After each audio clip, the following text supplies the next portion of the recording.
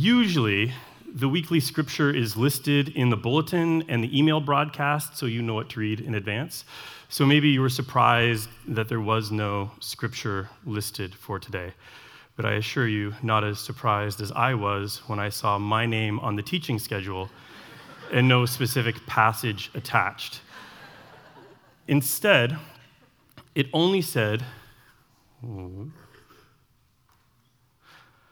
launch of covenant communities, the small, intentional ministry groups here at Forest View. So this morning, in lieu of a sermon, I am going to present a persuasive essay on why you should join a CovCom. But really, this is just the record of the conversation I've been having with myself all year. So the real title could be Why Matthew Should Join a CovCom. And it's pretty simple. I should join a CovCom because the life I'm trying to live in Christ can only be achieved through community. And secondly, after 40 years, I've learned I'm not going to read my Bible unless I commit to doing it with a group of others. There is a reason our vision is to be a community where people meet Jesus and become more like him, as opposed to a place where people meet Jesus and become more like him. Because becoming more like Jesus requires other people. We are called to love and patience and kindness and goodness and faithfulness. And these are not something we can develop or practice on our own. So why do we need community? We all have a basic need for belonging. We are not meant to be alone. In the very beginning, the Lord God said, "It is not good for man to be alone. I will make a suitable helper for him." And anyone who's ever been to a Christian wedding knows that two are better than one, because they have a good return for their labor. If either of them falls down, one can help the other up. But pity the one who falls and has no one to help them up. And this should be obvious to Christians. Being alone is a problem. But it's also obvious to politicians and psychologists. Canada has recently set a 15-day limit on solitary confinement in federal prisons to align with UN recommendations, because solitary confinement has a demonstrable impact on a prisoner's mental health. Isolation also impacts our physical health. In 2017, American psychologists published an article that noted loneliness is linked to poorer cardiovascular health, and in old age, a faster rate of cognitive decline and dementia. Feeling lonely possesses a bigger risk for premature death than smoking or obesity. Loneliness impacts our mental health, it impacts our physical health, and it impacts our social health. A few weeks ago, Mark Evans spoke about Psalm 133 and the importance of unity within the church, especially because he observed our cultural space has moved to a society of polarization and division. He pointed out that even Christians are more likely to identify us and them than ever before. And his message resonated with me because I'd been reading a number of articles that draw a line between isolation and polarization, the polarization he was talking about. Here, from the New York Times. Many stories can be told about the midterm elections, but their mixed results make one thing clear: we are a country divided. Pundits have attributed our historically high levels of polarization to a variety of sources, including the isolating effects of social media. Driven by a deep-seated need to belong, Americans are increasingly segregating themselves into ideological enclaves. So first, we need community because we're not meant to be alone. And second, growth can only happen in community. If we are to be apprentices of Christ, we need to work alongside others to figure it out. As well-intentioned or as disciplined as I am, if I try to do it alone, it just won't work. In the Bible, communities are the default. Jesus is always with his disciples. The New Testament church is constantly coming together. From Acts.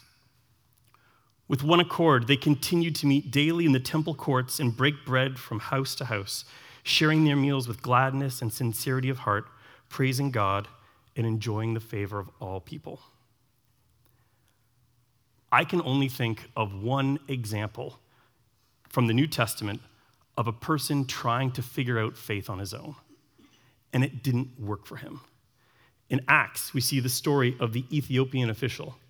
He's just been worshiping in Jerusalem and is now returning home, and as he travels, he's reading the book of Isaiah, but he doesn't get it, and God sends Philip to him. And Philip asked, "Do you understand what you're reading?" And he replied, "How can I, unless someone guides me?" And he invited Philip to settle in and sit beside him. Then Philip began to speak, and starting with this scripture, he proclaimed to him the good news about Jesus. If you think back on your own faith story, how much of your own growth happened because someone else made a choice to mentor you, or to challenge you, or to simply spend some time with you? I've been attending Ontario Pioneer Camp for 31 years. And last summer, I spent an afternoon with Daryl Smith, a fixture at Boys Camp, who's responsible for organizing activity classes and maintaining and curating a database that tracks 25 years worth of camper statistics. And we were talking about retention rates because we both recognized that there's an urgency to sharing the good news of Christ if you know that 40% of the kids there every week will never be back. And I asked him if there was a way to predict whether campers would return from one summer to the next. I thought maybe some counselors were better than others. Some of them had maybe a higher retention rate. And Daryl said, the biggest indicator of whether campers will return, the biggest predictor of whether they would make a commitment and return as staff themselves to continue the ministry had nothing to do with staff, it had nothing to do with the food or activities. The thing that pointed to whether they would still be following Jesus 10 years after they finished at camp was whether they found a group of other boys to do camp with, to do life with. And in my own experience, he was spot on. If I'm content with my faith as it is, I can probably do it on my own for a time. But if I want to move forward, like the Ethiopian official, I need a guide. And I do want to move. I'm not content with where I am. I've met Jesus. Now I want to become more like him. And I know I'm not alone. According to the 100 Days of Prayer report, we want to be a unified group of people moving forward, learning to serve better, being connected to one another, and growing in our faith. And I can delude myself into thinking that it will happen here on a Sunday morning. But in my own experience, attending this place every week doesn't result in community.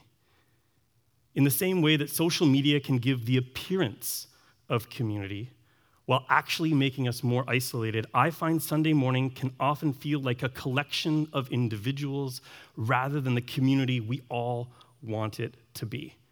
And I know I'm not the only one who feels this because the comments in last year's 100 Days of Prayer and the comments in the Vision survey that we did, they all said the same thing. They point to the fact that we know we're missing something. And the leadership team recognized this too, which is why last year we focused on community lunches, but it still felt like we were just starting to scratch the surface. If we are looking to find friendship, relationship, and support, it isn't going to happen on a Sunday morning. How can it? We're only here for 75 minutes. Well, 90 since Doug's been here. And to be fair, I am just as long as Doug, and Craig did announcements, so it's going to be 95 at least. But we spend those 95 looking forward and very little time with each other. I mean, I suppose it can happen on a Sunday, and I'm sure it has happened because God is able to do marvelous things. But that would be the exception rather than the expectation. Whereas covenant communities are places where community, relationship, and support are generated by design. And as we heard from Paul this morning, CovComs will build relationships by sharing together, learning together, and serving together. All right. The second reason I should join a covenant community. For the record, I do read my Bible, but not in the way and not as often as I expect of myself. And I've known this for years, but the reality of this statement really hit home a few months ago when we were working through the Surprise the World series. In his book, Michael Frost explained why it is so important to continually, weekly expose ourselves to Jesus through the Gospels. In short, we need to learn him if we are going to share him as the reason for the hope that we have. And I remember smiling and nodding and thinking, this is a great idea. I can totally do this. And then I read the line that stopped me cold. And Doug repeated it the following Sunday, so it was impossible for me to ignore. Reading the Gospels should not replace your regular Bible reading plan. Right. My regular Bible reading plan. You see, the truth is I have a plan, but it isn't really a program. My Bible reading plan, my fitness plan, my healthy eating plan, my mortgage acceleration plan, none of them are really plans at all. At best, I have a plan to plan. And in all these things, recognizing their importance has not translated into action. It is an inconvenient object lesson for Paul's observation that I do not do what I want. I have the desire to do what's good, but I cannot carry it out. So why don't I read it as much as I think I should? There's a few reasons. First, somehow, I have ended up on 2 daily devotional email lists. And at this point, unsubscribing would seem like an indictment of some sort. And between them and the sermon podcasts for the search committee and a book about church leadership I picked up over the summer, it actually feels like I'm reading it a lot. But reading about the Bible is not the same as reading the Bible itself. Hearing someone else's insight into the scriptures is not the same as giving the Holy Spirit a chance to do its work in me. Remember, the counselor, the Holy Spirit, whom the Father will send in my name, will teach you everything and remind you of all that I have told you. Jennifer Sum points to the responsibility I have to read it for myself. Food is the freshest and tastes the best when eaten close to the source. In a similar way, our spiritual food is best consumed at its source, the Bible itself. While devotionals and Bible teachings can be helpful, they are ultimately processed food, and there's little way to test what other ingredients, good or bad, have been introduced. The writer of Hebrews also compares the quality of our understanding to food. You've been believers so long now that you ought to be teaching others. Instead, you need someone to teach you again the basic things of God's word. You're like babies who need milk and cannot eat solid food. Now, in Hebrews, the community is still not ready for solid food, but in my case, is it possible I am so comfortable with milk, I'm not interested in solid food? Doug put the importance of reading for ourselves another way a few months ago when he said that truth discovered is more powerful, more enduring than truth explained. This past year, Judah, Elliot, and I watched our way through the entire Marvel cinematic universe in anticipation of Endgame. every Friday, we watched an installment together. And the more we watched, the more we wanted to watch, the more we wanted to know. About halfway through the year, I think I became a legitimate fan. So in addition to watching the movies, I read timelines to help me keep all my facts straight. And I'd read a summary of an original movie before the sequel came out, so I wouldn't miss anything. I'd watch reaction videos to see what the critics thought, and I'd talk about my predictions with Elliot and Judah. But all of these things happened after we watched the movies for ourselves, after we'd formed our own impressions. I would never read a Wikipedia summary of Black Panther instead of watching the actual movie. That would be ridiculous. But often I think that is exactly what I do with the Bible when I reach for an essay by Barbara Brown Taylor instead of picking up Corinthians. Learning about the story is not the same as experiencing the story. The moment when Thor returned in Infinity War, right? Or hearing On Your Left in Endgame. These moments were incredible. And I could spend an hour explaining why they were incredible, but it won't come close to experiencing them for yourself with 200 people on opening night. And if this is true of entertainment, how much more true of it is it in life? I can explain grace, but it won't come close to experiencing grace. I can explain forgiveness, but it's nothing like being forgiven. And I can explain the joy of community when you experience loss, but it won't come close to being supported as you mourn a parent or a child. Because in the end, truth discovered is more powerful, more enduring than truth explained. There's another reason I don't read as much as I think I should. The world has changed. Once upon a time, people would memorize things so they would be able to recall important information later on. Information was knowledge. Eventually, humanity started writing things down because there was too much to remember.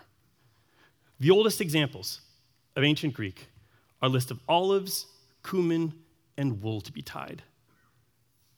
In Greece, written language was invented because the kings were too rich to keep track of their stuff. And eventually, people wrote down their ideas. Socrates saw a danger in this. He was convinced that literacy would lead to stupidity. From the Phaedrus. Writing will introduce forgetfulness into the soul of those who learn it. They will not practice using their memory because they will put their trust in writing, which is dependent on others, instead of trying to remember things from the inside. When information is everywhere, we treat knowledge as irrelevant, or at least unnecessary. In my own experience, I've observed that when I'm presented with information I know I can look up later, I don't actually learn it. My childhood phone number was 772-5821. My parents' office, 529-5274. If I tried to call and it was busy, I had to call the second line, 529-8910. Diana has had a cell phone for years. And I call or text her at least every day. And if my life depended on it, I could not tell you her number. Now, I could call her at our first apartment, 526-7519, but we haven't lived there for 17 years. It's ridiculous. But the reality is, I don't need to know her number. If I'm filling out an emergency contact form, I can look it up if and when I need it. And I fear that I take the same approach to the Bible. I know all the information is there, and I can look it up if and when I need it. Do you hear the arrogance in that attitude? If and when I need the Bible. And the arrogance doesn't stop there, because somehow the less I read it, the more sure I am about what it says. I'll say that again. The less I read the Bible, the more sure I am about what it says. Socrates predicted this too. Writing will enable them to hear many things without being properly taught, and they will imagine they have come to know much, while for the most part, they will know nothing. Hear many things without being properly taught. I have a video clip that demonstrates what Socrates was talking about. You co-sponsored a bill requiring the display of the Ten Commandments in the House of Representatives and the Senate. Mm-hmm. Why was that important to you? Well, the Ten Commandments is not a bad thing for people to understand and to respect. I'm with you. Where better place could you have something like that than in a judicial building or in a courthouse? That is a good question. Can you think of any better building to put the Ten Commandments in than in a public building? No. What are the Ten Commandments? What are all of them? You want me to name them all? Yeah, please.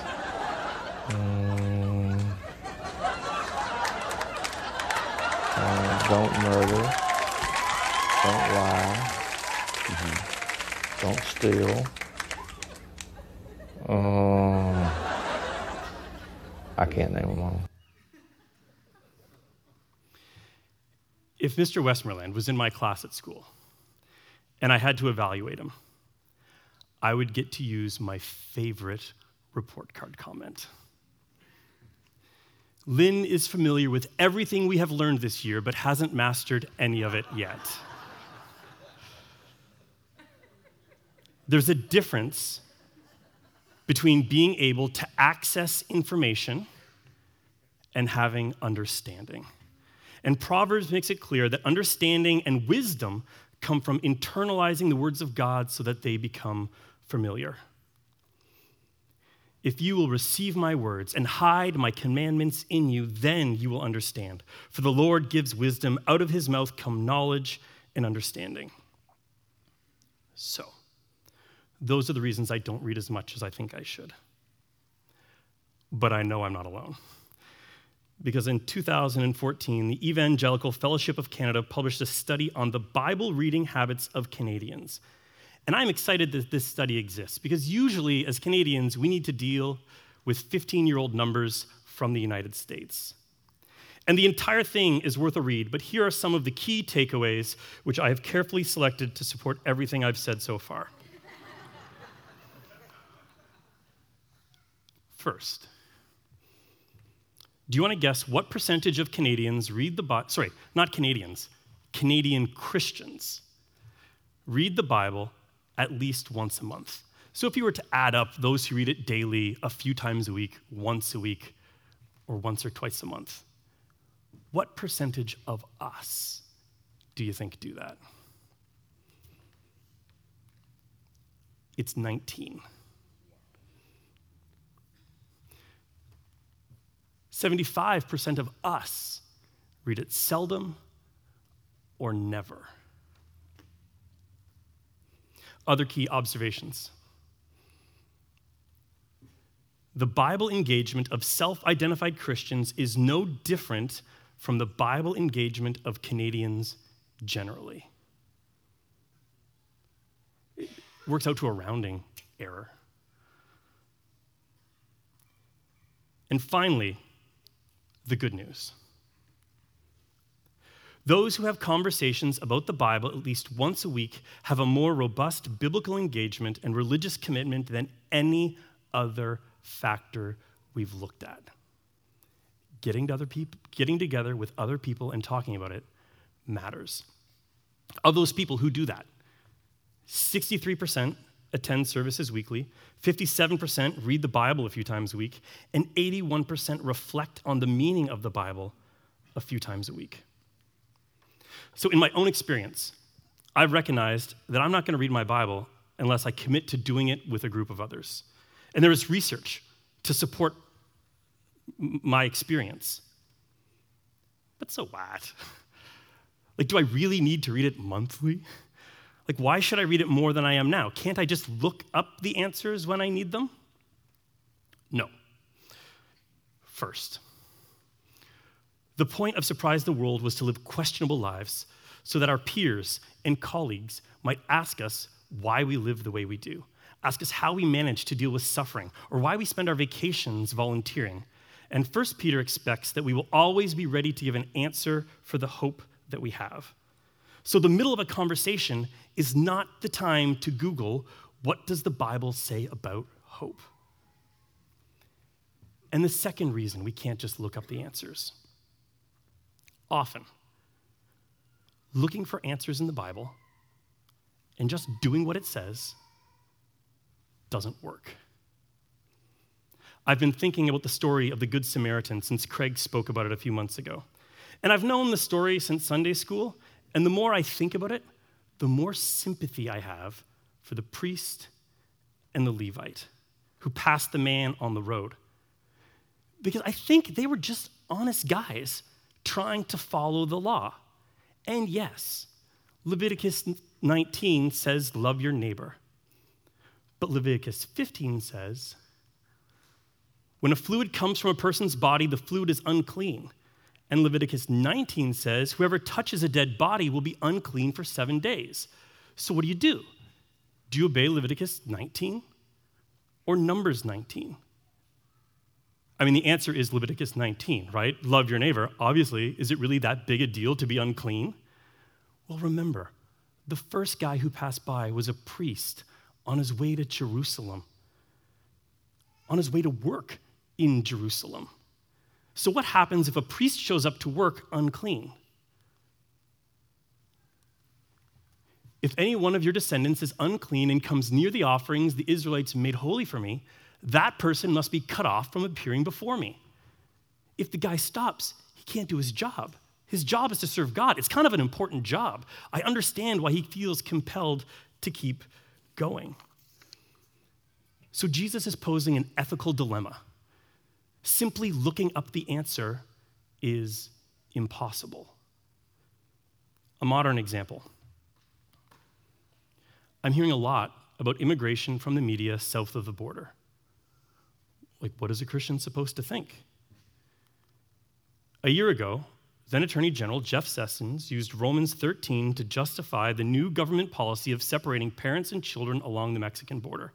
Specifically, when warning refugees not to cross, he said, I would cite to you the Apostle Paul and his clear and wise command in Romans 13 to obey the laws of the government because God has ordained them for the purpose of order. Now, to be fair, if you or I or Jeff Googled, what does the Bible say about obeying the law? It's unanimous. Romans 13. But if you actually click on Romans 13, you see that Romans 13 says much more than that. Verse 10 on the screen finishes, love never hurts a neighbor. So loving is obeying the law? So Jesus asked the teacher of the law, do you obey Leviticus 19 or Numbers 19? But the question for our time seems to be, do you obey Romans 13 or Romans 13? Earlier I said, the less I read the Bible, the more sure I am about what it says. The opposite is also true. The more I read it, the more thinking I'm required to do. And that is why trying to look up a simple answer will never work. Because usually we are looking for simple answers to prove ourselves right. But there are no simple answers because ours is not a simple faith. And the Bible doesn't tell us what to do in every situation per se. I mean, the law of the Old Testament told the people of Israel what to do, but that didn't work. As a result, we see Pharisees who weigh out dill but don't take care of their parents, or who are willing to stone a woman because she's caught in sin while their own sin remains hidden. Christianity is not a list of rules. And if we treat it that way, we will find ourselves like the rich young ruler of Mark 10 who followed all the commandments since his youth, but was still no closer to the kingdom of God. We shouldn't make the same mistake. As Elizabeth noted when speaking on Psalm 23 about metaphor, poetry, and creation, we need to stop reading the Bible to learn how and start reading the Bible to discover who. Because the scriptures are not a static reference document. They are alive, they are active, and they are eternal. Okay, that last bit wasn't me. I'm quoting the What We Believe section of the Forest View website. And because Scripture is alive and active, Jesus expects his followers to use our minds. He says as much when he is asked the greatest commandment, right? Love the Lord your God with all your heart, with all your soul, with all your strength, and with all your mind. And if you read the footnotes, you'll see that he's actually quoting from Deuteronomy 6. But if you look up Deuteronomy 6, you'll discover that he is doing far more than that. Love the Lord your God with all your heart, with all your soul, and with all your strength. I'll put them both on the screen at the same time so you can see it for yourself, because as we know, truth discovered is more enduring than truth explained.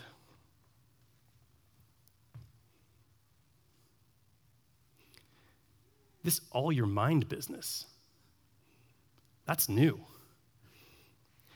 And I don't think the world expects Christians to be a bunch of deep thinkers, but Jesus does.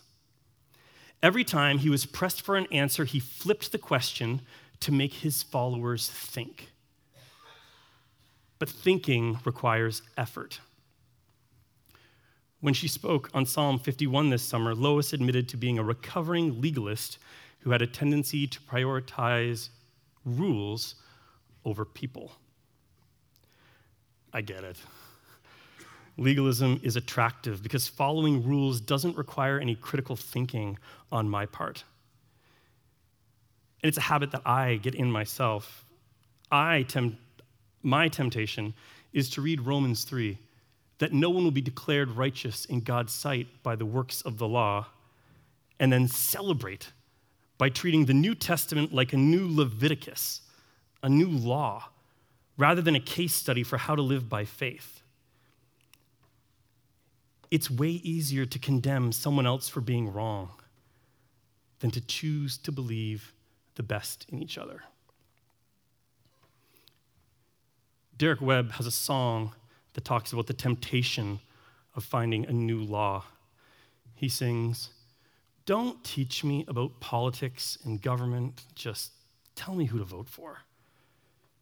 Don't teach me about moderation and liberty. Don't teach me how to live like a free man. I don't want to know if the answers aren't easy. Just give me a new law." Jesus in the Gospels and the rest of the New Testament afterwards doesn't give us a new law. Jesus doesn't tell us what to do. Instead, he tells us who to be and expects us to go through the work of figuring that out. But to figure out who to be, we need to reflect on the scriptures together. But to reflect, I need to read them first. But I'm only going to read them if I commit to doing it with a group of you. All right, to summarize, I'm convinced I need to join a covenant community this year. And if you saw my name, Skinner's, like on the list of available covenant communities, that's Diana. She's leading it. I still haven't signed up.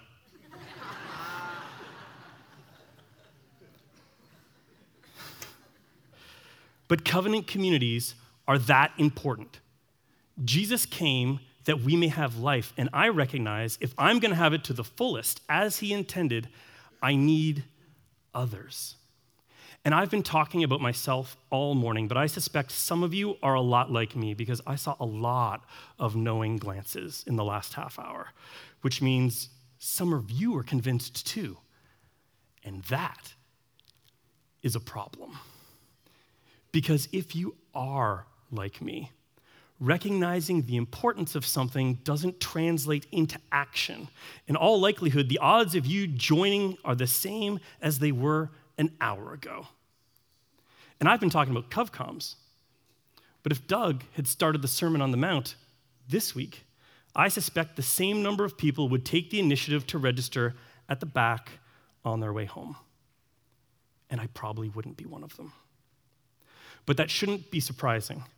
Expecting those of us who aren't in a CovCom to take the initiative is a bit backwards, isn't it?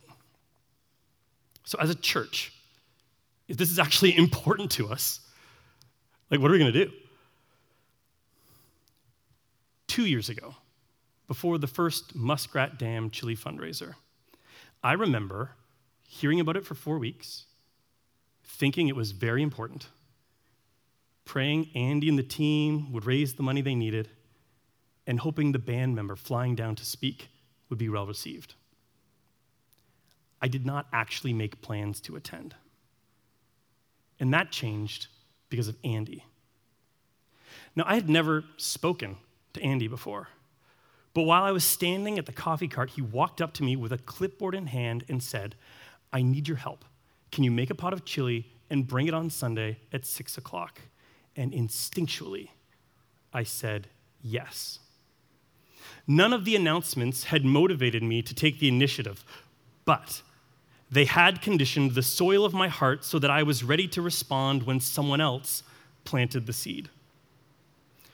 Our vision is to become more like Jesus. If Jesus were to invite people into a CovCom, I don't think he would send out an email broadcast announcing that he was available on Wednesdays and encouraging us to click a link to the registration site. So if you're already in a CovCom, listen closely. If you have experienced the benefits of life together, if you have discovered the truth of what I've been explaining, find someone like me, make eye contact, and extend a personal invitation. My hope is that something we heard or experienced through the 100 days of prayer, through the visioning process, or even this morning, will have prepared us to say yes. Let's pray. Dear Lord, in a society that idolizes individualism, it is hard to break through. Help us. Amen.